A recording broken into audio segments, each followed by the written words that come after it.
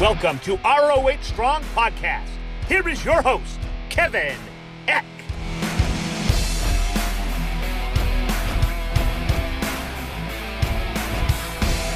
What's up, Honor Nation? Welcome to episode 88 of the ROH Strong Podcast, the official podcast of Ring of Honor Wrestling.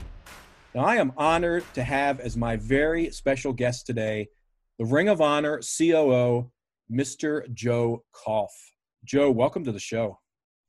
Thank you, Kevin, and it's my honor to be on your show and to be able to talk to our podcast people and let me thank them in advance for all their support. We really appreciate it. Well, this is actually your second appearance on the podcast. We had you we had you back on episode 50 because we needed kind of a special guest for the 50th. That was kind of a milestone episode. And so now here you are back. I have to ask you, is anything noteworthy going on in ROH these days? Any news? Well, yes, there is some news, obviously, and it's been quite a week, Kevin, to say the least, as you can well imagine.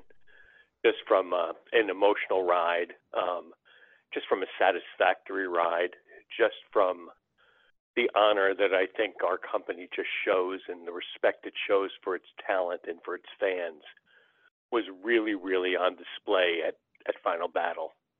And as I think about that night, I really just relish in the happiness of being able to put on such a show with such professionalism and such integrity and artistry and athleticism.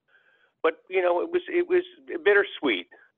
But I think the good moments and how the fans felt and how they reacted just really, really was so touching and moving to me that I still feel it. I still feel it. I think about it. And I think about all of the tributes that came in from, people like Adam Cole, of course, who was a Ring of Honor favorite during my era. And then the earlier era guys like CM Punk and Bryan Danielson. To see their messaging was really, really special because the Young Bucks, of course. I don't want him, Eddie Edwards, to see Eddie. Eddie was part of. I told Eddie, I sent him a note after he sent me his beautiful message that, I look at his name almost every day because I have a poster flyer from our very first show in New York. And Eddie was wrestling with Davey Richards at the time. So I see a lot of our people's names. Young Bucks are on my posters, on my wall. Cody, of course. These are people that really, really, really impacted, and no pun intended. And we even had, messages from Moose, who's now at Impact. We touched the industry in a way that is special.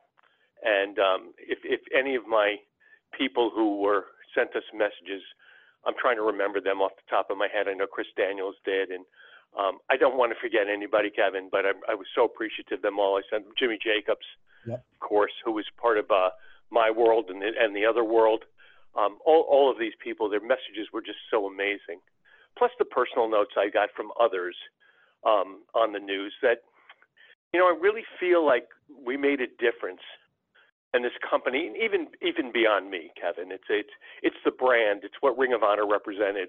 I've just been the steward of that brand for the last 11 years and been able to carry on that brand. It's so special. But to hear the industry speak of the brand the way I always feel about the brand is just remarkable. Yeah, that's a great point. And I think what this end of an era, obviously that's how Final Battle was branded, as the end of an era show.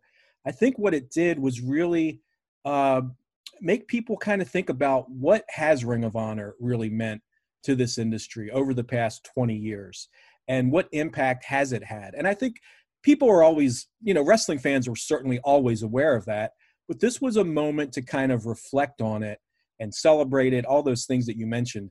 And again, it's not like they didn't understand what Ring of Honor has meant to the business, but this was a chance once again to sort of be reminded of it. And it was just, I'm sure it was so gratifying for you, as you said, to see that. And I think really for everyone in the company to take pride in the fact that they are part of this. They are part of something that was I don't think revolutionary is hyperbole. I think we did revolutionize the business, and again, 20 years later, still making an impact. Yeah, to be part of it, and I thank you for saying that about our staff and all of our talent. They're part of the DNA of the product. I mean, it's rich. It's got a rich history, and when I think of those tributes, and I know they're playing on social media, the full tributes. There's a common thread to all of them, which is we wouldn't be the wrestlers that we are without Ring of Honor. Right. And it's never been anything but that, Kevin. We've never tried to be anything but that. I think that obviously we got to a point where we felt competitive, and had we been able to get the destination distribution that we were planning to do before COVID hit, and maybe play in that primetime sandbox where we would have had a much greater exposure. We're still always going to be that company where people just found their space and were able to hone their craft, and then whatever fortunes took them to wherever they were going to go, it's part of their DNA. So we share, I guess, I don't know if you're familiar with the show Finding Your Roots on PBS with Henry Gates, but when he goes through a family tree, or he does the DNA testing, and not suggesting this is much more metaphorical than anything, we're linked. Our DNA, the ROH DNA, whatever that molecule or piece, whatever that represents, is linked to so many great names that have been wrestling and are wrestling today, and will be hearing about tomorrow still. We still have that legacy. We will always have that legacy. Even going forward, we will have that legacy. You mentioned the word bittersweet, final battle, end of an era. And that's a word I've heard a lot from talent. I've used the word myself. It really was a bittersweet moment. I want to ask you, what was the mood like backstage from your perspective? Did you get a chance to speak with talent either individually or I'm sure you did, but I want to, as a group, or did you just have individual? No, I did not address them. I did not address them as a group. We did take a group photo, which I don't know if you've seen it. I was in it. You're in it. Okay. Yeah. You know what? I have to tell you, Kevin, I was in the very front. Yeah. So I don't know who was behind me. I only know who was on the side of me. Right. And there were so many people in it. Yes. But there was so much love in that photo. So much love. So much respect. So much appreciation. It filled that entire arena. And that's what I would say about that evening. Of course, I spoke to everybody, and there was no white elephant in the room, because we've had conversations with everybody prior to this. We are professionals, and we had fans, and the fans, Kevin. I don't know if you were out in the stands, but I mean, the fan messaging to me, and the personal comments, and just we believe in you, and all of that stuff. And when people say they believe in me, they believe in Ring of Honor. I'm inconsequential to it. But the point is that they came out of the love for the brand. They wanted to be part of it. I haven't seen the preliminary figures or any figures on the buy rate, but one bellwether benchmark I did get, and it was the highest we've ever had. So there's just a love for this brand, and it's so understandable because it's so honest. It's so honorable. It's so real. When you see a Jonathan Gresham and a Jay Lethal in a match, or you see the Briscoes, my God, the Briscoes, love them. I mean, they are Ring of Honor. These guys put out their all last Saturday night, and all you can do is appreciate that. So, the word bittersweet, it's an easy adjective to use because it encompasses sad, happy. But you know what? It was bittersweet. How about if we go there? I like it was that. Bittersweet, not bittersweet. It was bittersweet. I like that too. I think we have to change the narrative a little bit on that. Yeah, I think that's an awesome word to describe it. And, you've really hit on something else I wanted to bring up is just, and, some people will say, oh, that sounds corny, or, they're just saying that, but it's really true. There's such a relationship between all of the talent, and not just the talent, the production people, the office people, and the fans. There's this family type atmosphere and this ownership of Ring of Honor kind of being our brand. And I think that's unique. I mean, the only time I really saw that to this level in the business was the old ECW back in the day, where people really felt like the fans felt too, like I'm a part of this. And that feeling is definitely there, has been there in Ring of Honor. And you mentioned all the love that you felt in that group picture. And it was palpable, and it was there all night, that these were people who legitimately love working together.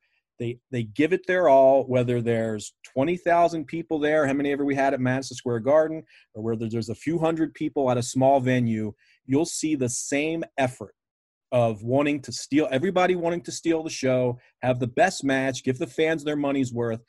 But there's this communal feeling of working together, and it's not like I need to step on you, which you see in the wrestling business so much. I need to step on you to get to a higher level.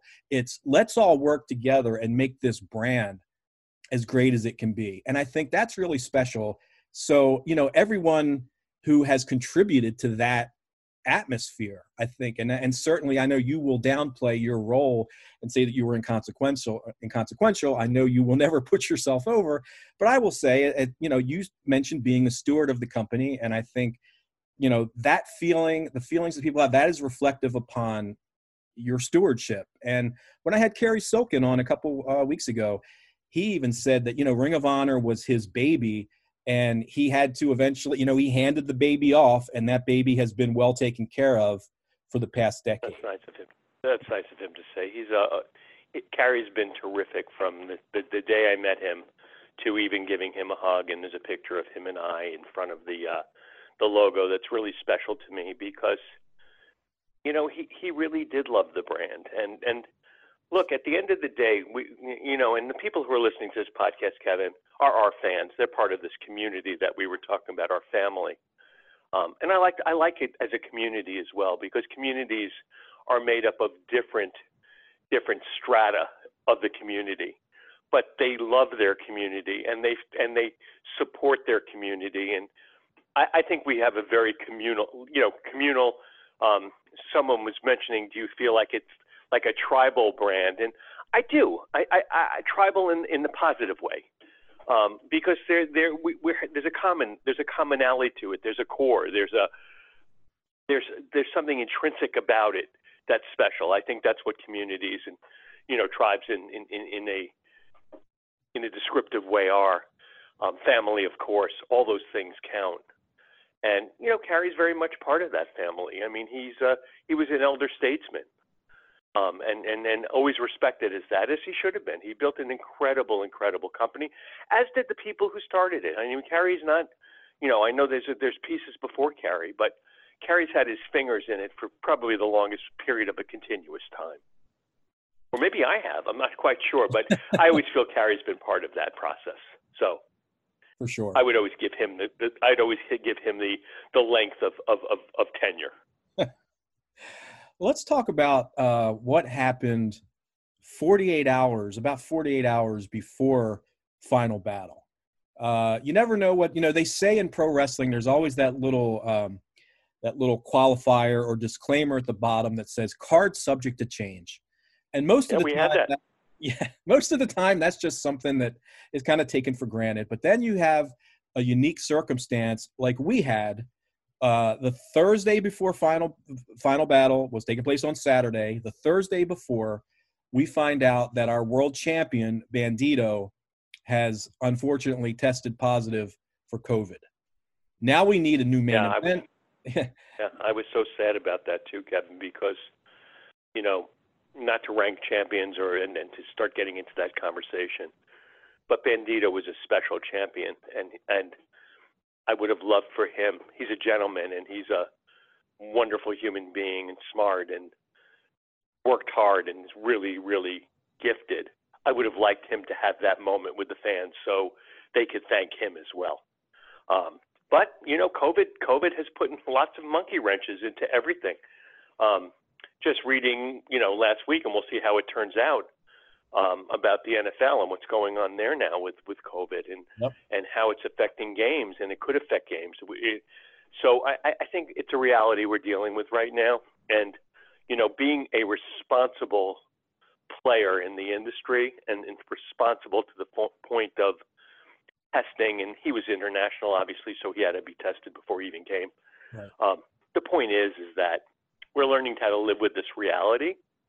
We hope it's temporary. I don't know when temporary passes to something a little bit more finite, because we're going into 2 years.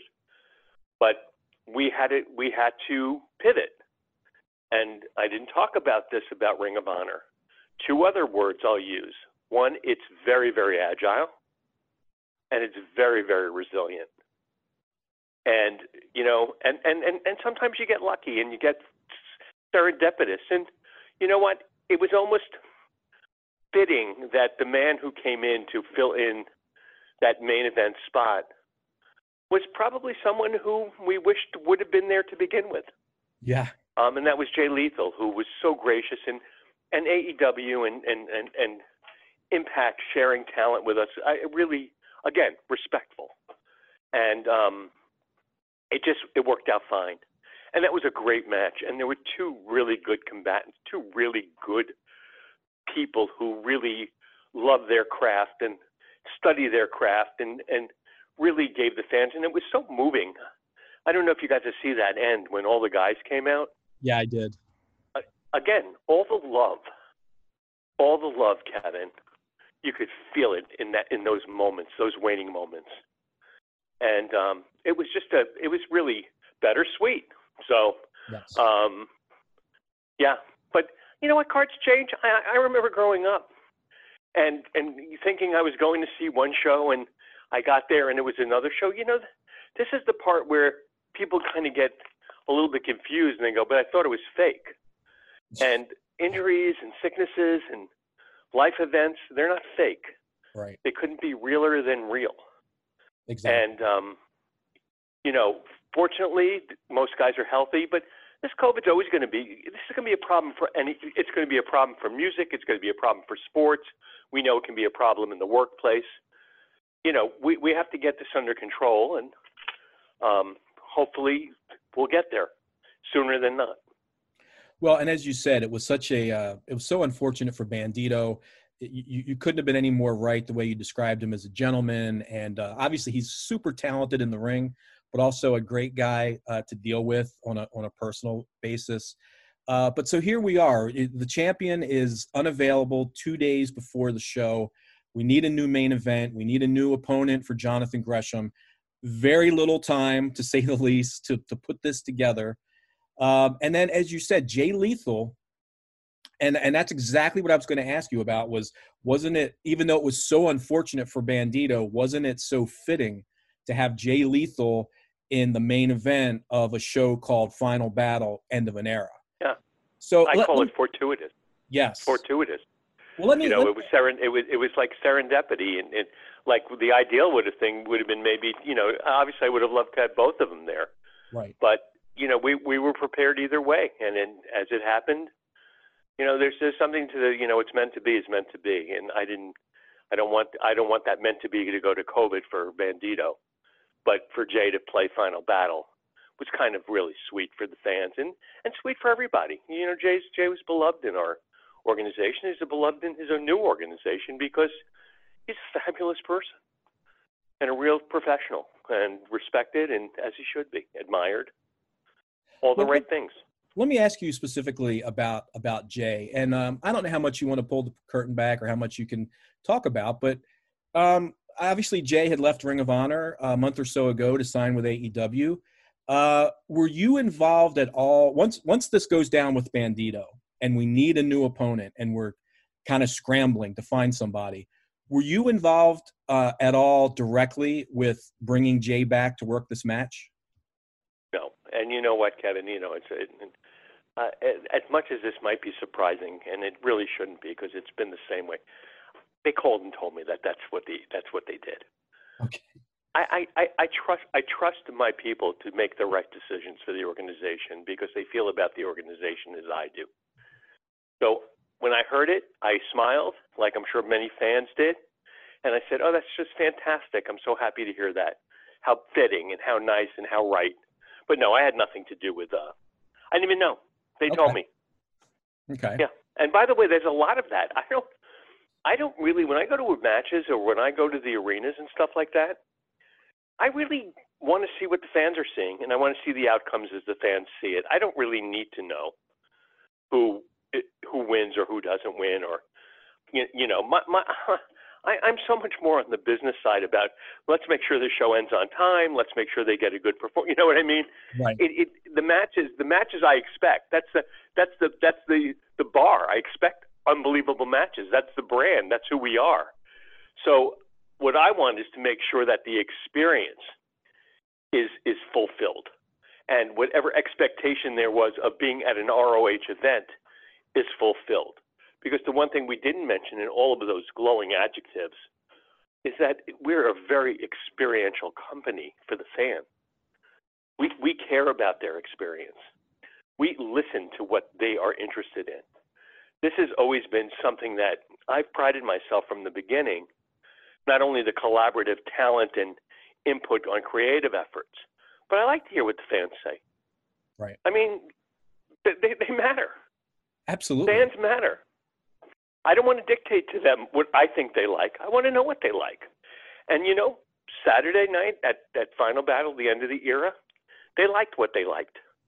And we gave them what they liked because we understand that relationship in that community. And we wanted to give them some surprises, and we wanted to treat them to something special, like those video tributes and some of the surprise people that showed up and stuff like that. It doesn't happen by accident. And it happens with a lot of thought and a lot of planning and just compassion and understanding who we are, what we are, why we do it, and how we do it. Well, and I want to say something, Joe, and I'm not blowing smoke here. I think what I've always seen as great leadership is when a leader can put people in charge that he knows whatever their specialty is, whatever they do well, you put them in charge of that, and then you let them do their job and you trust them to do that job. And you just spoke about that as far as not being directly involved in creative decisions and being told afterwards what we're doing in the main event of Final Battle because you trust the people. And let's name at least one name, and I know he doesn't like his name mentioned a lot, but let's talk about Hunter Johnston, because he is our head of creative. His official title, I believe, is executive producer, but I'm not certain about that. But he's our head of creative, and he's the guy that was tasked. He's the guy that was tasked with, Bandito's out. What are we going to do? We've got 48 hours. Well, less than 48 hours. We've really got less than that. We have to figure this out. And Hunter did that, and I think Hunter wants to remain as anonymous as possible, and I respect that. But I do think when we're talking about Final Battle, end of an era, and really what Hunter's done since Sinclair bought the company back in 2011, it doesn't really get enough credit, and he shies away from the limelight. But I think now that we're at this sort of pivotal point, I think it's just a good time to mention Hunter's contribution to the company. And again, I love the fact that you have that faith in him and you put that trust in him, and then you kind of step back and let him do his job. Yeah, I know he doesn't like to hear about this, and I'm not going to spend a lot of time because anything I would say here, I've already said to him personally. Mm-hmm. He has been a remarkable partner for me. He is one of the smartest minds in the business, and he'd probably be one of the smartest minds in any business because he's a good thinker. He's a critical thinker. He's emotionally non-emotional. He understands what is supposed to happen in the ring because, he wrestles, or he wrestled in his past and sometimes still wrestles. He knows what's going on. He knows what it's supposed to feel like. He's not, he's not someone who's asking anyone to do anything he hasn't done himself. And that to me is very pivotal, Kevin, in my leadership team. I want people who are followed because they believe in what they believe in. And Hunter is a classic example of that. Somebody told me, and I never even knew this was a statistic. I mean, I guess there's a Wrestling Elias Sports Bureau type thing, but someone told me that he's like the longest continuous booker of any promotion. I think that's true. And I guess it is. I mean, I would never even think of it, and I would never even use that as a benchmark for anything. The reason he is that is because he knows what I'm looking for, and he knows how to execute that. It's his vision. It's my vision. It's our vision. I'm not going to tell him who should be in what match. I don't know enough about it. And you know where I learned that from? I actually learned that in the industry when I did Battle of the Belts back in 1984, that is. So we're dating ourselves a little bit. But it was the first ever prime time syndicated live television wrestling. Predates everything. Predates Raw, predates Impact, all of that stuff. This was back in Florida, we should let people know. Yeah, this was back in Tampa. I was working with Championship Wrestling from Florida. And we developed a wonderful, wonderful relationship, and very warm. Those guys knew it. I mean, those guys felt about their brand like we feel about Ring of Honor. Different time, different place. I mean, the television was way more critical to their business than it is now with social media and other ways to get your product out. Television was the only way to get your product out. And it was basically a paid television commercial, which is what most of the wrestling was on TV. And what, was the original infomercials. But when I put together the thing of Battle of the Belts, I was working with, of course, Wahoo McDaniel at the time, who was the booker in that territory. Mike Graham, who's the son of Eddie Graham, the fabulous Eddie Graham, who created Championship Wrestling from Florida. And I used to watch wrestle in the 50s and 60s as part of the fabulous Graham brothers, him and Dr. Jerry. And Mike was saying, I understand your concept. I really like it. We're going to only have championship battles. And he said, give me an idea of who you think should be in some of these matches. And, of course, I had to have Ric Flair against Wahoo McDaniels because I just thought that would be an unbelievable match, which it was. But I'm not going to throw out the name because I don't want to – the name's not important. But his comment was, because he was somewhat of a gimmick wrestler. And I liked his gimmick. And I said to Mike, I mentioned this wrestler's name, and Mike said to me, nobody's interested in that for this kind of a caliber match. You're not understanding what you're trying to put forth because you don't have that feel for it yet. He didn't say ever. He just said yet. Right. And I looked at him and I thanked him. I said, you just taught me a very valuable lesson. Everyone wants to be the booker. We see this online all the time. And you know what? I think there's going to be an opportunity down the road where we can have fans being the bookers. We've tried it. We've done shows like that in Columbus, and those shows where we've actually asked the fans to put together the matches. Yeah, and the fans today are much smarter and really they're smarter than the fans were in 1984. And if I'm insulting anybody from 1984, I don't mean to. That doesn't mean you weren't an unbelievably ardent wrestling follower. Everybody's smarter with technology and facts and figures and analytics and stuff like that. No but when Mike Graham told me that, I said, your role in this business is to be in the business of wrestling, not to be in the wrestling business. The wrestling business is special. It takes a special mind. It takes special understanding of the guys and what they have to do and what they go through. And you know what? How would I know? I was a salesman at a television station who just loved wrestling. And I learned it from Mike. And when I met Hunter for the first time, I said to him, I'm never going to tell you what I want. I'll give you who I think. I will give you suggestions, but I will never tell you who should win and who shouldn't win and who should be there and who shouldn't be there. And that's how I worked with Hunter all this time. Well, and like I said, that to me is what smart leaders do, is you put the people in place that you trust and that you know are good, and then you trust them. And and the other thing about Hunter, and again, I haven't worked with a lot of guys, bookers, really, so my experience is limited primarily to Hunter. Yeah. We learned from Jim Cornette, but Jim Cornette is Hunter's protege. So the learning has to be pretty close to the vest, or at least the core learning. Hunter is one of the he's so generous and so selfless, and there's no selfishness in his thinking. There's no ego in his thinking. He's really, really special. And because of that specialness, that's why he succeeded, and that's why he succeeds. And that's why I don't think he was panicked when he heard about it. I think he paused. He said, "Oh, shoot," or whatever he might have said. But he said, "I'm going to be able to figure this out. Just give me a few seconds," or it might have been a few minutes. Yeah. And he did. And that's how he's handled everything for us. Because there's never been any time that we've owned this where there hasn't been a situation, medically, whatever, where we've had a pivot. And he's the calm in the storm. He's the eye of the tornado. And you can't ask for someone better in a situation than that. Absolutely. Yeah, there's so much that goes along. So, Hunter, if you're listening, I'm sorry I had to say it.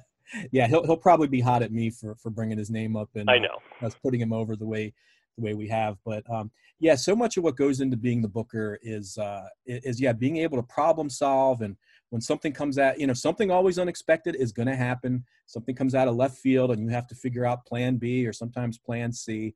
But again, in addition to just being creative and knowing how to book wrestling, you have to be a communicator and you have to know how to talk to talent and deal with talent. And there are egos and all those things. And I think Hunter has just, I've watched him for the last, 6 years now since I've been involved with the company. And I've just kind of sat back and watched how he handles all these, booking can be a very stressful job and there are lots of landmines.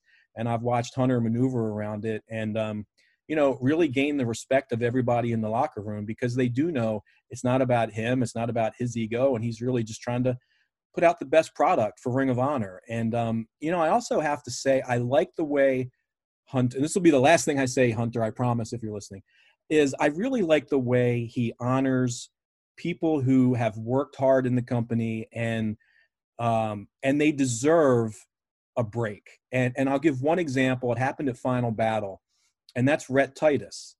And I don't necessarily believe in, I don't believe it. I don't believe in, let's reward someone because they've been loyal and been a good soldier. I believe in, let's reward someone who has been loyal and is a good soldier and deserves it. Okay. This wasn't just a, hey, thanks, Rhett, for being around for the last 14 years or 15 years. This was, man, you've been around and there were times when you've taken a back seat to other people and you weren't, promoted as a top of the card guy and all those things, but you're still here. You're still really good at what you do. And he was given an opportunity with the foundation to, again, remind everybody of how good he really is. And I could not have been happier for Rhett. And people will say, well, wrestling's a work and it's, not real and all that. You can't tell me. It was pretty real. It was pretty real to Rhett on Saturday night. Absolutely. And it was real to Rhett's family as well. I happened to be sitting one row. I did watch a lot of the show from the crowd. I was one row behind Rhett's lovely wife, and she had one of his young sons there as well. Yep. And I can tell you what, her reaction was certainly genuine and not fake. And it was a big deal for Rhett to be honored at Final Battle, End of an Era, to be, for now, the last ROH World Television Champion. He had never won a singles championship in his 15 years in Ring of Honor. Despite how good he is, it was just never his time. He was, two-time tag team champion, but never singles gold. Yep. And, man, it was just, it almost, again, I don't want this to sound corny, but seeing Rhett get that moment and knowing how much it meant to him and seeing how much it meant to his family, like I got a lump in my throat. Just witnessing it. And again, that goes back to, it all circles back to Hunter giving Rhett that opportunity to prove himself, which he has done over the past year or so, and to put himself in position for that and then getting rewarded with that. And that's another thing, like I say, I love about Hunter is he doesn't give up on people and he sees the value in people when maybe sometimes other people may not see it. Yep. And you know what, let me tell you, and again, I don't want to start talking about individuals because when they listen back, they'll go, well, what about me? Right. But let me just tell you a little bit about Rhett, because I felt that same kind of joy. And I saw him taking pictures in the back with his family, and I was so happy for him because, Rhett was really young when we took over Ring of Honor. Yeah. Really young. And I mean, really, I think he was just beginning in the business.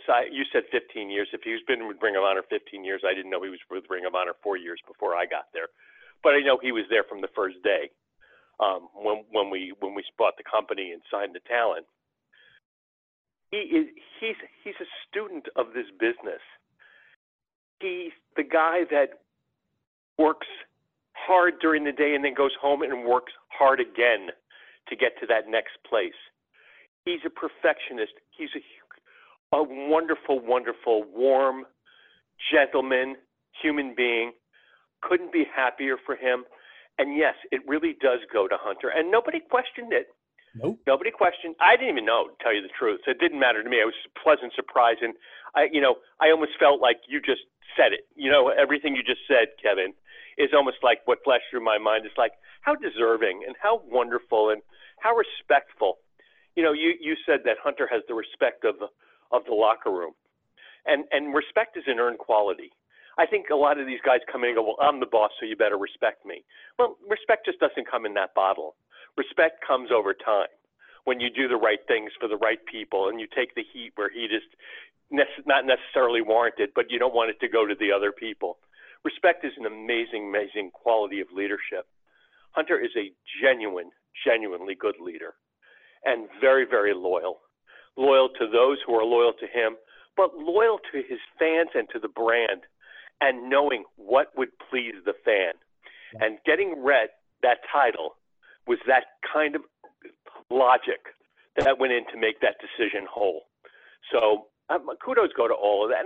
And we could say that, look, again, I don't want to go match by match, but I just look at our younger talent and I just see their future so bright in the new Ring of Honor, reconfigure Ring of Honor, whatever that might be at this point, or even in other promotions. These guys are really, really good. Well, I want to mention a guy, and I know, like you said, we don't want to start mentioning a bunch of individuals. Well, we can, but we're going to have to talk about, if you're going to do that, then we have to talk about everybody. Well, I do want to mention one more guy, and as a guy I mentioned earlier, Jonathan Gresham, because, Gresham wins the original, and I thought this was so cool and such a great idea to present the winner of that Jay Lethal Jonathan Gresham match with the original Ring of Honor World Title belt. And I thought this was also fitting, for an end of an era show. And not just because it was the original title belt, but because Gresham as the world champion, to me, harkens back to the previous era of Ring of Honor and Gresham said this in his post-match promo, holding that championship at one point really meant that you were the best wrestler in the world. Not necessarily the biggest in terms of size or in terms of personality, but the best wrestler. And so I thought, what better way to end a show called End of an Era than Jonathan Gresham, who to me is a throwback to those guys like Bryan Danielson, who really great in the ring, but there was a time when people at quote-unquote bigger companies didn't see a guy like that as marketable. So I just thought that was very, very fitting for Gresh to be the guy to hold that championship up at the end of the show. I mean, what are you? That's the intuitiveness of again, we'll say it to Hunter, and we're not going to dwell on him much longer because he's probably, ripping his masks up. But the thing is that's what someone who understands it from inside out understands and feels for that talent or for that moment. And, Saturday night was like very many Ring of Honor nights. It was so in the moment. It was so authentic. I mean, I felt it was Ring of Honor. I just felt that the stories were just told beautifully, and I really wasn't sure how they were going to end, and it didn't matter to me how they ended because they were so hard-fought and so heartfelt that it didn't matter what the outcomes were. And that's special. I don't know any other promotion that really handles it that way. Well, I want to ask you one other question about Jay Lethal, because I think it's something fans are probably wondering about. And that is, Jay obviously left Ring of Honor about a month or so ago to sign with AEW. What was your reaction, if you want to speak on it? So when Jay got the opportunity to sign with AEW, he asked out of his ROH contract early. Just what was your reaction? Obviously, Jay was allowed to do that. Can you just talk about what your feelings were? Oh, first of all, I'm not going to go into depth about it because Jay and I have a special relationship that's built on trust, honor, and respect. So when he asked, there wasn't even a question. I didn't know where he was going, and he never told me. Okay. He just said he needed to have this kind of freedom to talk to whoever he was talking to. And it was very, very emotional. It was very, very, it was special. It was private. But there was no way that was not going to happen. So, you know, if we're looking for some kind of drama out of this or some kind of high tensions that existed in the conversation, there was probably more tearing than jeering. Yeah, well, and I know you've always been close with Jay, so that's what I anticipate. Well, I mean, you know, he's been, you know, Jay's been a good steward of the wrestling part of the business, and he's done a good job, and he's admirable, and he's honorable, and you know, I feel. Look, if any one of them came to me on that day with the same request, of course I would do that. Why would I stand in their way? I haven't stood in anyone else's way. Right. Why would I start doing it on that day? Got to be consistent in how you behave. Absolutely. So, it was special.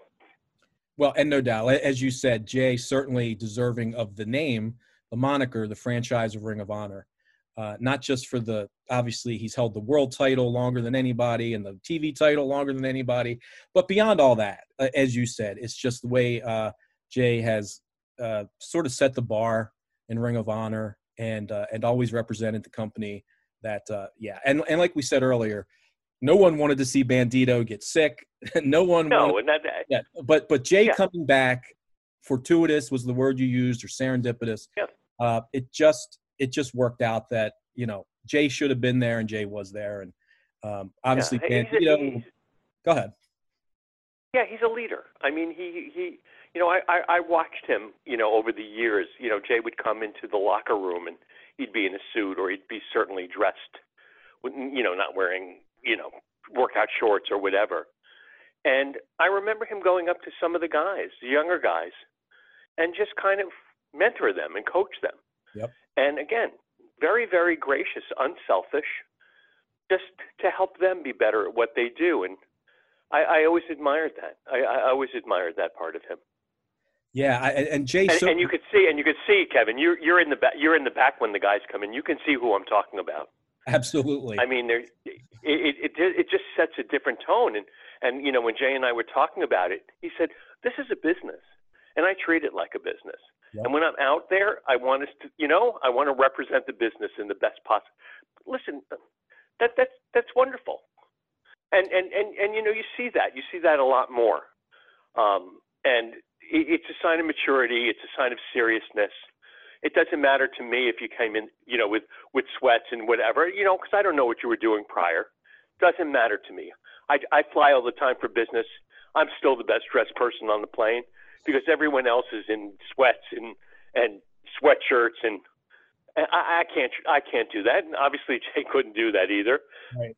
But I remember traveling years ago just on business, and I happened to be on a flight with some of the WWE guys because there were a lot of them that were based in Tampa. And they all had suits on.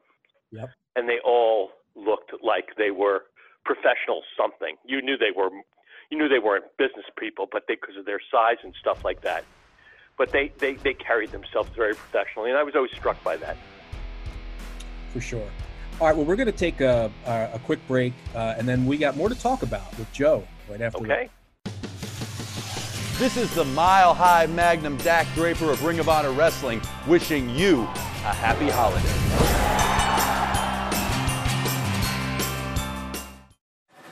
Want to hear post-match interviews from tonight's competitors? Want to see exclusive brand new matches? Want to learn about breaking news before anyone else? Week by Week is the perfect companion to everything that happens on ROH TV. It premieres every single Tuesday at 1 p.m. Eastern on the official ROH YouTube page. That's youtube.com/Ring of Honor.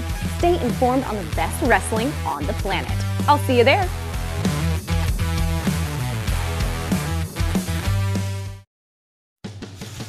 This is the MECCA, the Mecca. Brian Johnson of Ring of Honor Wrestling, wishing all you bozos happy holidays.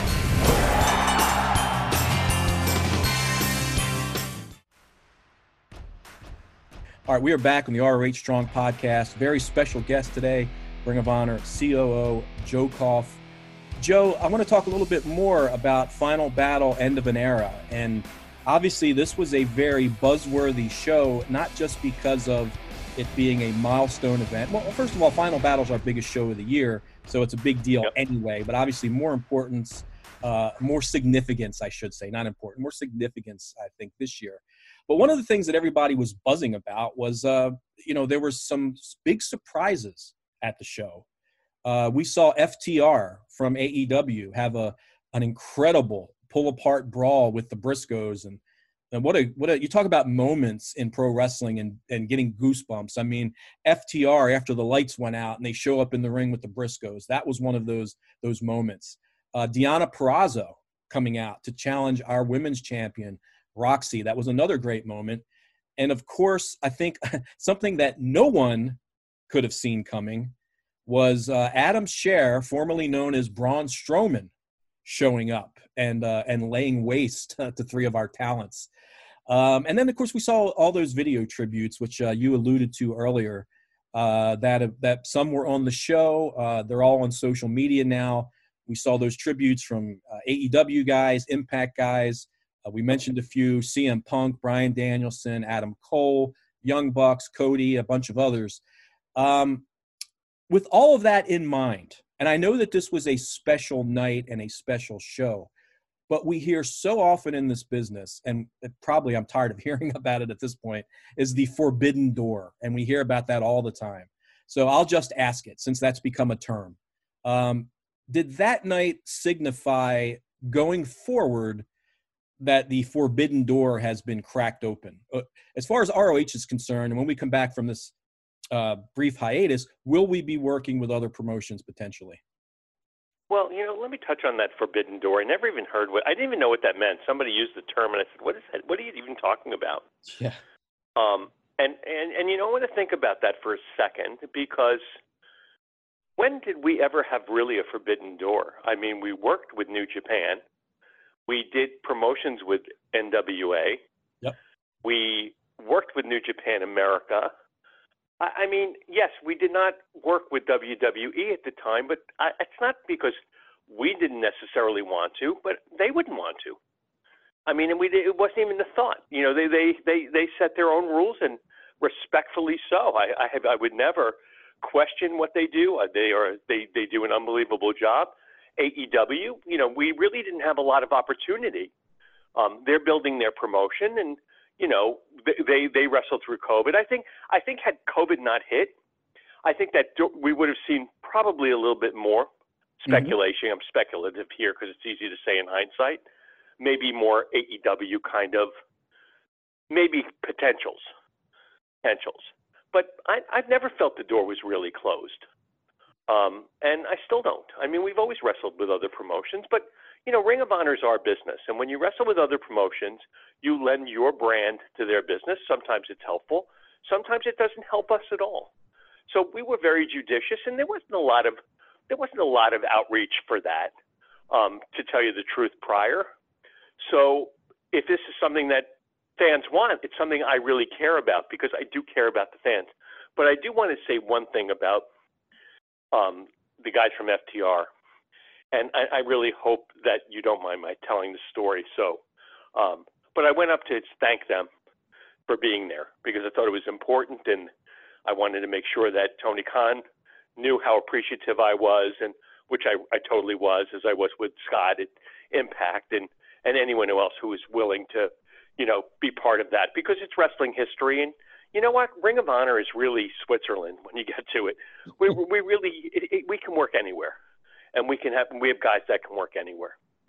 And I met them for the first time. I really, I only knew where they were, so I knew who they were.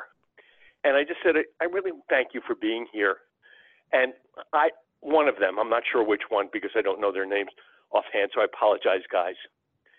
He said, I always dreamed of wrestling in Ring of Honor, and tonight I can cross it off my bucket list.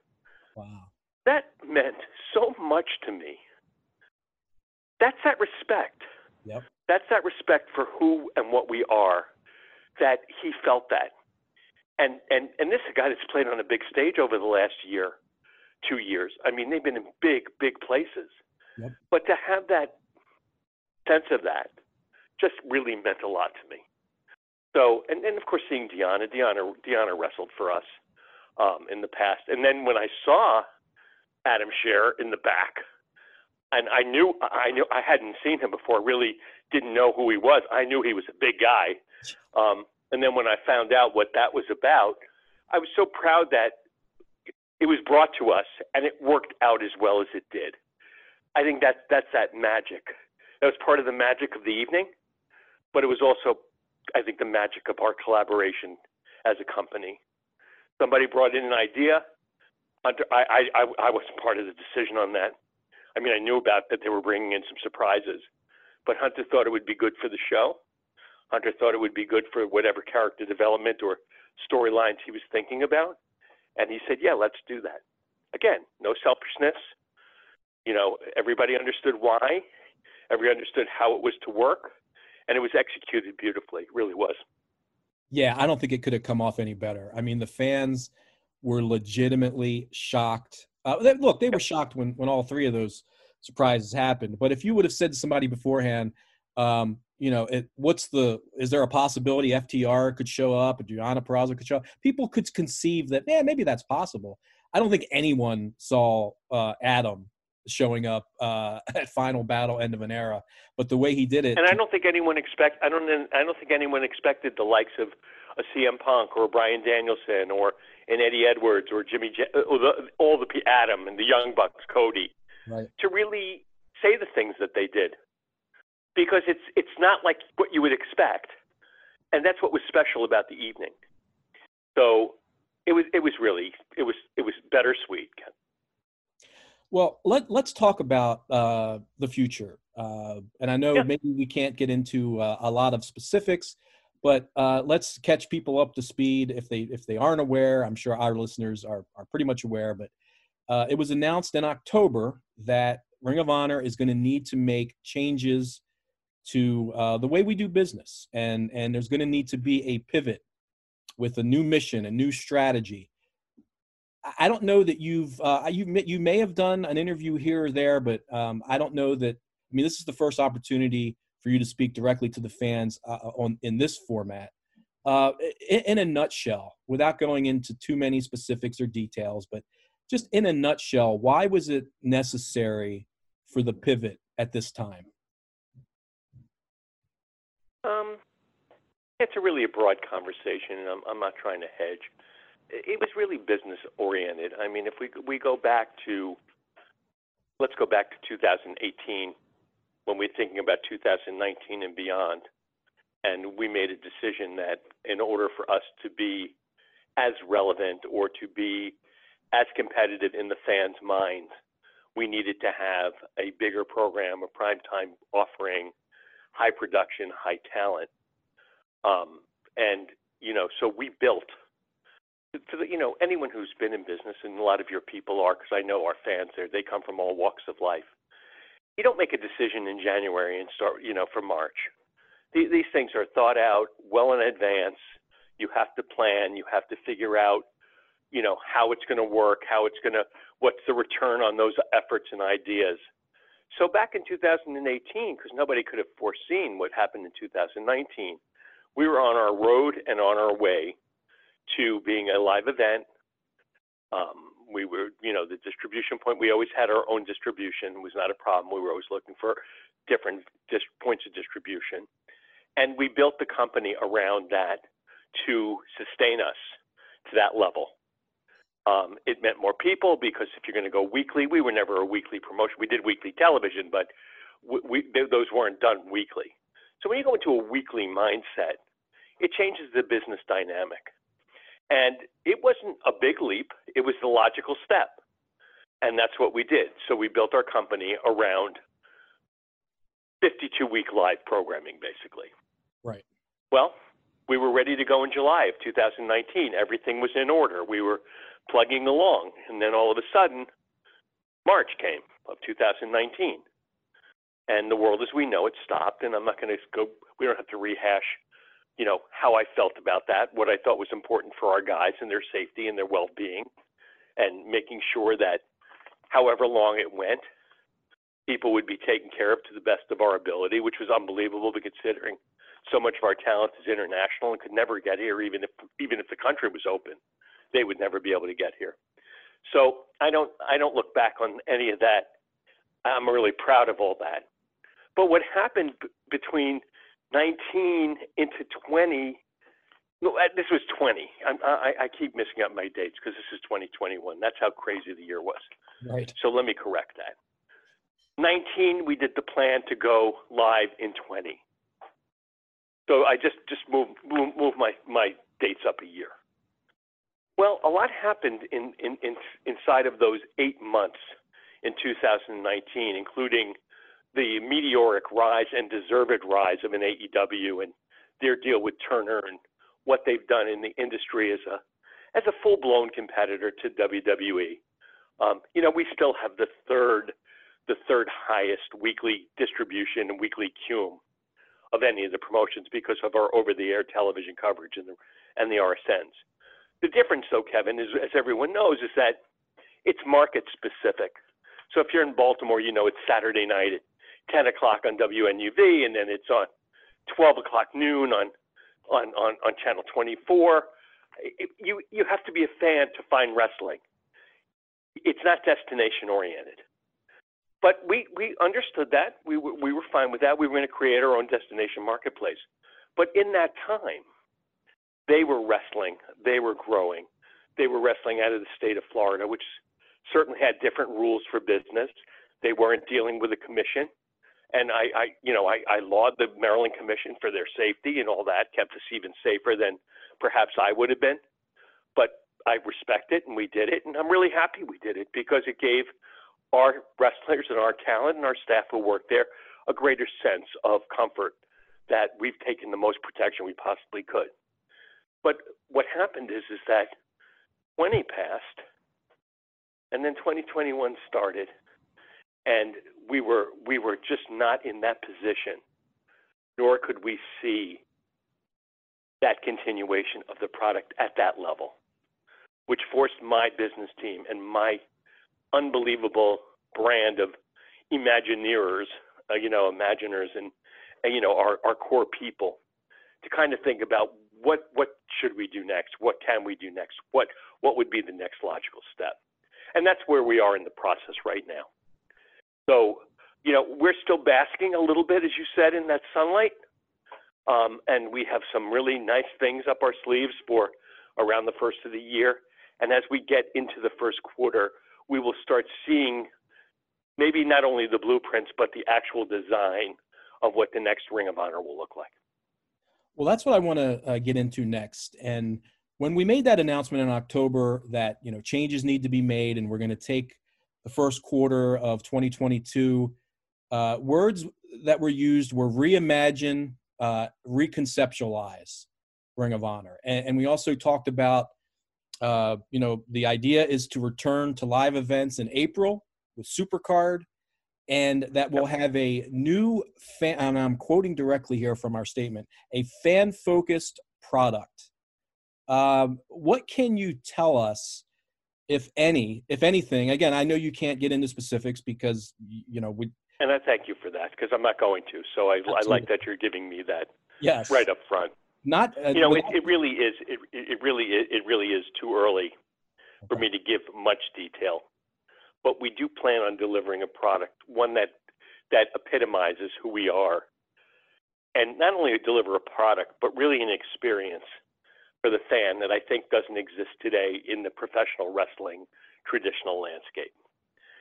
I will only say that because we've always identified with our fans and always felt that they were really the lifeblood of who we are, I think that that's kind of the reimagining that we're moving to, is that fan engagement, that fan collaboration, that fan interest, and how do we harness that to build a promotion that's really built for and by the fans. So, but that's about as deep as I'm going to get, because, like I said, we're really in the early stages, and I'm not ready to get into full detail about that. Okay, and that's fair enough. Let me ask you one question. This is just a general question, because I've seen the word "if" used by in some circles by fans, also some wrestling media. They use the word "if" when talking about Ring of Honor's future. If Ring of Honor comes back, in your mind, is it if or is it when? No, it's always when. Okay, I just wanted you to actually say that and clear it up, because I will always say that. But you know what? If and whens are just words that, you know, I think people just are a little bit cynical at times about decisions like that, because, you know, what would happen, Kevin, is interesting, and this is nothing against the fourth estate of wrestling business. Because it was such a difficult decision and such a difficult time to talk to about it and the timeliness of it, I really chose to speak to just one journalist, wrestling journalist. And I think that everyone else was looking for headlines off of that interview. And what seeped into the narrative, and it's not uncommon, nor is it wrong, or do I have any issue, is that we were shutting down, when all we announced is that we were not doing any live events, right, live touring events in the first quarter. We never, ever used the word shutting down. So that became speculation, because that's what gets people interested in articles. And instead of talking about the good, it's always much better and juicier to talk about the what ifs. Even in that interview, I never said the word if. I never talked about us shutting down. I just said we would not be touring in first quarter as we thought about how to reimagine the product and bring it back at SuperCard, or bring a product back at SuperCard. It may not even be what the finished product will be. But you know what? I'm not going to be held captive by that. It doesn't matter to me. I never cared about what that was said, because only I know the truth, and my people know the truth. And, you know, at some point, and I think we saw it with this outpouring of love and respect, and just trying to find the right word, because I think about that night, and I think about what we've done over the last 10 years, and there's a greater adjective than I'm being able to get right now. People trust this brand, and they've got to trust the buoyancy of the brand. And it's not going to be something that's dumb. It's going to be something that's been thought out and will enhance whatever experience or feeling they've had prior. Is everyone going to like it? Well, I don't know, because it's not finished yet, so I don't know whether they'll like it or not. But I'm sure there'll be plenty of people who won't, and they'll doom us. And then there'll be plenty of people who really respect what we do and will laud us. We're in the court of public opinion here, so really, whoever wants to believe what I'm saying now will believe me, and whoever wants to go to the if camp, they'll be in the if camp. I can't change that. Well, and I appreciate you putting it in those terms, and certainly, to your point, you never use the word if or shut down. But we've seen those things, again, people speculating, to use your word, it was certainly speculative, that everybody wants to, well, not everybody, but I've just seen it in some circles where people say, if Ring of Honor comes back, or they want to shovel dirt prematurely on the company. Yeah. And I just think it was important for our fans to hear from you. I think some of them hear those things, or they see those headlines or that speculation, and it concerns them and worries them. And I think to hear you say, yeah, I've never used those words, gives them some reassurance that the product that they love is not going away, that it's when we return, not if we return. Correct. I mean, you know, there'll be television programs all through first quarter before Supercard. That'll be really engaging television. It may not look like the Ring of Honor with matches, but we went through, 4 or 5 months of product that didn't have matches that I think were as good, if not better, than the match programs. And the ratings certainly supported that. So I think we have to have a little faith, and the fans need to have a little faith. I'd like to believe, because this is me thinking that, it's almost like I hope. So rather than get disappointed, they go, well, they're probably not going to come back, because then the disappointment won't be as great, because they go, yeah, that's what I thought. But I don't believe that. I really believe that there's a wish and a hope that we come back, when we come back, stronger than we've ever been. And it might take some time, because that does take time. But we have the time, Kevin. I'm under no gun for timing. I mean, we're going to do it right. We're going to do it as we always have. And we're going to put together a great product. Well, and again, I don't want to miscategorize, certainly, the majority of our fans, because I think there is that faith there, that trust there. They know the resiliency over the years. The wrestling landscape is, as we all know, ever-changing, and Ring of Honor has been able to adapt for the last 20 years to that ever-changing landscape and be resilient, even in the face of sometimes what looked like, maybe insurmountable challenges. So I think the majority of our fans have that faith in the brand. But again, I just wanted to reassure those who see words like "if" and, will they shut down? And, I think it's important that they hear, again, from you that, don't get ahead of yourself with that. Don't bury it. Yeah, we've never used those terms. Yeah, those were not terms that, look, I don't want it, not to steal anything, but you know what? Again, I understand why people write, because first of all, I'm sure I hurt a lot of feelings, and I hurt a lot of egos perhaps by not giving someone else an interview or not agreeing to an interview or whatever. But, again, I go back to this. I can't be put into both barrels. I run Ring of Honor as a business unit. It's a business, and you make decisions for business. Yes, some of them are not popular. Some of them may not even be warm and fuzzy, but they're businesses because we're in business.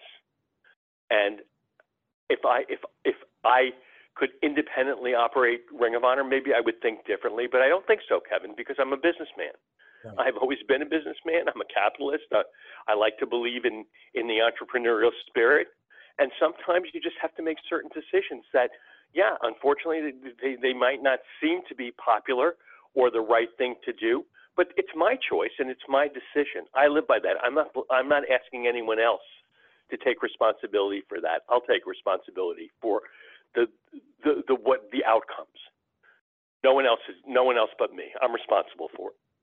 And I'm okay with that. And like I said, I think that everyone loves the romance and the sexiness of the sport, but it's still a business, and all businesses have to run, operationally sound, and you make decisions to get yourself in that position. Well, let me ask you my next question, which is, this is going to be an open-ended, this is a kind of a broad one for sure. And I want to, again, state that, this isn't a eulogy for Ring of Honor or anything like that. I don't want it to come off that way. But we have reached a milestone, and we did just have an end of an era show. So, Joe, and I know this is probably an impossible question to answer, but when you think back or look back on 10 years that Sinclair has owned Ring of Honor, I know that encompasses a lot of great memories and matches, but what are some of your, what are the first things that come to mind as if I asked you what are some of your favorite memories of the past 10 years? Okay, and that's a good question. But, I've been asked this question. I actually think about it, and I journal, so I have a good recollection year to year to year, although it all kind of blends in because every show since the first one in Chicago, when we can't even think of the name in the building, but it was the rec hall there. Yep. Our very first show on September 24th, Every show I've been to, and I've been to a lot of them, and I mean a lot of them, Kevin, every show is the best show I've ever seen. That's how good I think this promotion is. Highlights, obviously, Madison Square Garden, from a personal standpoint, will always be a highlight for me because it was multi-generational in its own way. My father took me to Madison Square Garden when I was a boy and growing up in New York area. We were in Madison Square Garden. Went to all the matches at the White Plains County Center. I went to Shea Stadium to see Pedro Morales, beat Bruno Sammartino I can't remember who won. It might have been a draw. It was a really cold, rainy day, but it was at Shea Stadium. It was so a Madison draw. Square Garden because my kids were there with me. So it kind of connected me to the three generations of my family. Not to mention that it was Madison Square Garden. And look, at the end of the day, there's only two wrestling promotions that have ever sold out Madison Square Garden. One is the WWE, and one is Ring of Honor. So we'll never lose sight of that. Another highlight, believe it or not, and I touched upon it earlier, was how we handled COVID as a company and as in humanity, and putting the right things in front of the right things. And it was important for me that our people be safe. It was important for me when we sent everyone home from Las Vegas. And Kevin, if you go back, we were one of the first events that did that. The NBA followed the next week and all that stuff, but we made that conscious choice. We have a lot of international talent. This thing was making me nervous. I had just been in New Orleans, that same week earlier in the week, and saw what was happening there. I wanted our people to be home with their families. I didn't want them stuck somewhere where they couldn't get out. Big decision. To have the support of our company, which is unbelievable, to say, just go ahead and keep it operating. We understand, all the revenue losses and stuff like that, but we have to care about these people, our people. That meant a world to me. But, being in Japan, going to the super shows and going to Korakuen Hall and watching Ring of Honor in Japan and seeing the respect internationally was really, really special to me. And just being around people like Jay and Mark Briscoe, Matt Taven. Again, if I start naming names, everyone's going to go, why didn't he name me? All the people we look. I would even tell you that All In was a wonderful moment for me and the company, because it really elevated us. It elevated other things as well. But you know what? That's a show that they wanted to do, and that was their idea to do the show. And I thought it was a great idea. Regardless of what the outcome was, it was a great idea and it was a great show. So I would have to count that as part of that. But every event, to see the guys, to see the camaraderie, to see the warmth, to see the love, to see the respect, to almost like self-police the organization to make sure that we had the right puzzle pieces all the time, that's been a highlight to me. Working with my office staff, the production people, this has just been a blessing to me, to watch their growth and to watch everyone's growth. I mean, let's look at what Ring of Honor looked like 10 years ago and look what it looked like Saturday night. And these are basically the same people from the beginning to the end. There's a lot of growth in there, and watching that growth is very, very satisfying to me. So not only from the talent side, but from the business side, from the production side. We kind of said, well, we don't care what the business says. These are our people. We're gonna do it with them. And we did it with them. And you know what? These people who probably would never at the time been hired in those positions to do those jobs probably put on the best wrestling that's seen on television. So I'm proud of that. But like I said, all the people that have passed in and out, I think of PCO. What a pleasure to have worked with and dealt with a guy like Carl Ouellette. I mean, that's special for me. And what's really special, again, guys, I love you all. If you're listening, I don't have the roster in front of me, and I'm working hard to try and get you all in.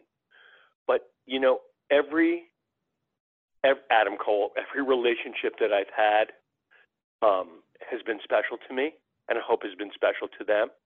And the one thing I've always wanted everyone to know, nobody knows why we were all at this place at this time and for what reason. But what I like to think and believe is that we recognized it, we took advantage of it, and we got the most out of it. Well, so much to be proud about, for sure. And I'll just say, for my part, I've been with Ring of Honor for 6 years now. And, I've worked other places. I've brought this up before. I've worked WrestleManias and other shows. And no show meant more to me personally than being at Final Battle Saturday night. And I've told you this before, and I've said it publicly. I've never been more honored, no pun intended, to be part of a wrestling company than the time I've spent here in Ring of Honor, and will continue to spend in Ring of Honor going forward. Again, this isn't a finality or a period at the end of a sentence. Right. You got to be careful of how people read that, because I understand it, because this is how it's happened. There'll be a headline that says Kevin X says goodbye to Ring of Honor. I mean, right, exactly. They can listen to the podcast and say, where did that? But that's what'll happen, because right. you know that as a journalist. That's the eventuality. They look for the headline, Absolutely. and then they weave it back in. Yes. You got to get those clickbait. You got to have those clickbait headlines. Yeah, exactly. And I get it. I mean, look, that's the business today, and that's how people react. And even as part of that reimagining, we have to understand how that works, and how to work to that constituency, and how it best works for us.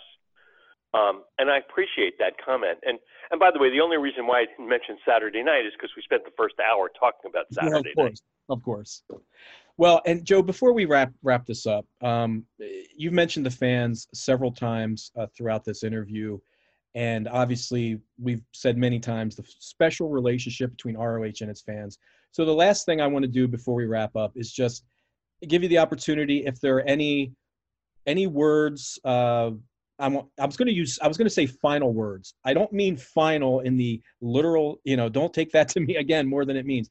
Final as don't make that a headline. No right. Headlines here. No headline on final. Final as in right. The last thing we're going to say on the podcast today to the fans. To the fans. I think the fans, Kevin, you've been at the shows. You know where I am. I'm very rarely backstage. I'm always out front. The fans know how I feel about them, because I got the hugs and I got the pictures, and I took every picture and shook every hand and gave everyone the hug that was looking for it. Without the fans, we would be nothing. And I don't want anyone to, and without our viewers who watch the program week in and week out, thank you on behalf of Ring of Honor and the stations you watch them on. Without the fans, we are nothing. And to minimize their role in success is crazy. And they will always be part of Ring of Honor community. They play a different role, but they play an important role, because they drive the energy in the buildings. They drive the energies on the internet. They're important. They're an important part of the fuel for what makes us keep going. So I'm forever grateful, and will always be grateful, and look forward to our next get-togethers and our next experiences and our next adventures and the next journey. All we did is close one journey, and we're about to start another, taking a little bit of a rest, because I think we've worked hard and we've played hard. So we're entitled to it. It's also the holiday season. It's going to want to wish everybody a happy holidays, no matter what you're celebrating. And I know Hanukkah has passed, so in retrospect, happy Hanukkah, and we're going into Christmas and Kwanzaa and all of the holidays. Whatever your holiday is that you believe in, let it be happy, let it be joyous, let it be healthy, and let it be just filled with peace and love. Well, I can't say it any better than that. That's for sure. Joe, I really, really appreciate you taking the time today. I know you're a busy guy, but taking the time today to do this.